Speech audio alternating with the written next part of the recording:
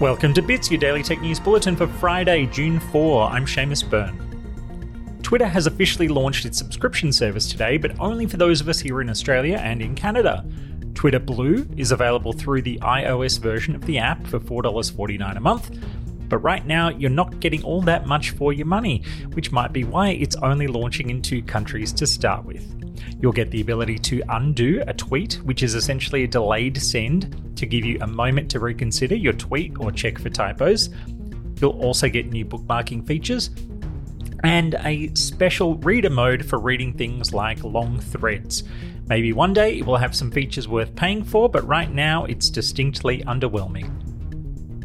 In an update on the efficacy of the federal government's COVID-Safe app, the Digital Transformation Agency has clarified some recent numbers given to Senate estimates last week that were inaccurate and now confirm that the much promoted Sunscreen for Australia has identified 0 new contacts or exposures in 2021. The app has in total helped to find 17 close contacts, with a further 544 identified by manual contact tracers in New South Wales after the app confirmed someone had been at a particular location. The app costs $70,000 per month to run, but the cost reducing to $60,000 per month from July.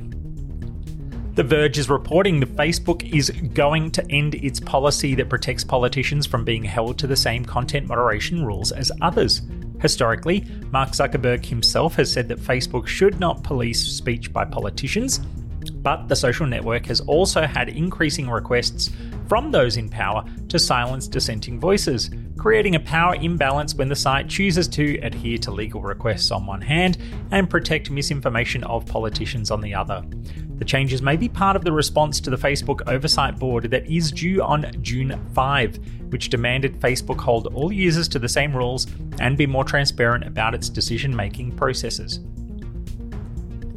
The EU has announced it will make a unified digital identity service for citizens to prove identity and share documents across the region. The digital wallet will allow Europeans to link ID and personal information like driver's licenses, medical details, and bank accounts into a system that can easily be shared and verified in whichever member state they need to work with or live in.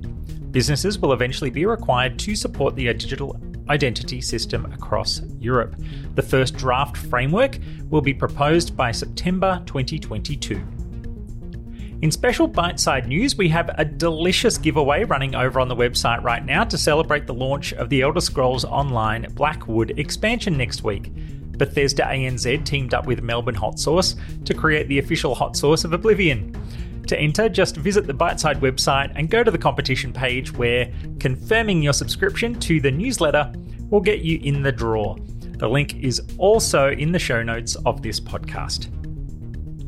In other video games, Hearthstone has a new Wailing Caverns mini set that released today, with 35 new cards that can be purchased as a full set rather than through random packs. It costs $19.95 or 2,000 gold, and it'll undoubtedly shake up the status quo, which leads to esports, with the Hearthstone Grandmasters Season 1 for the year having its finals this weekend across all regions. The players had to submit their deck lists before the new Wailing Caverns cards were playable, so there will be some very untested decks in play for the finals, which will make it an interesting one to watch.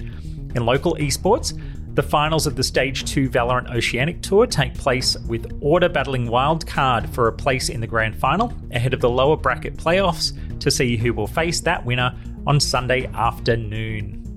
That is your Bits Bulletin for Friday.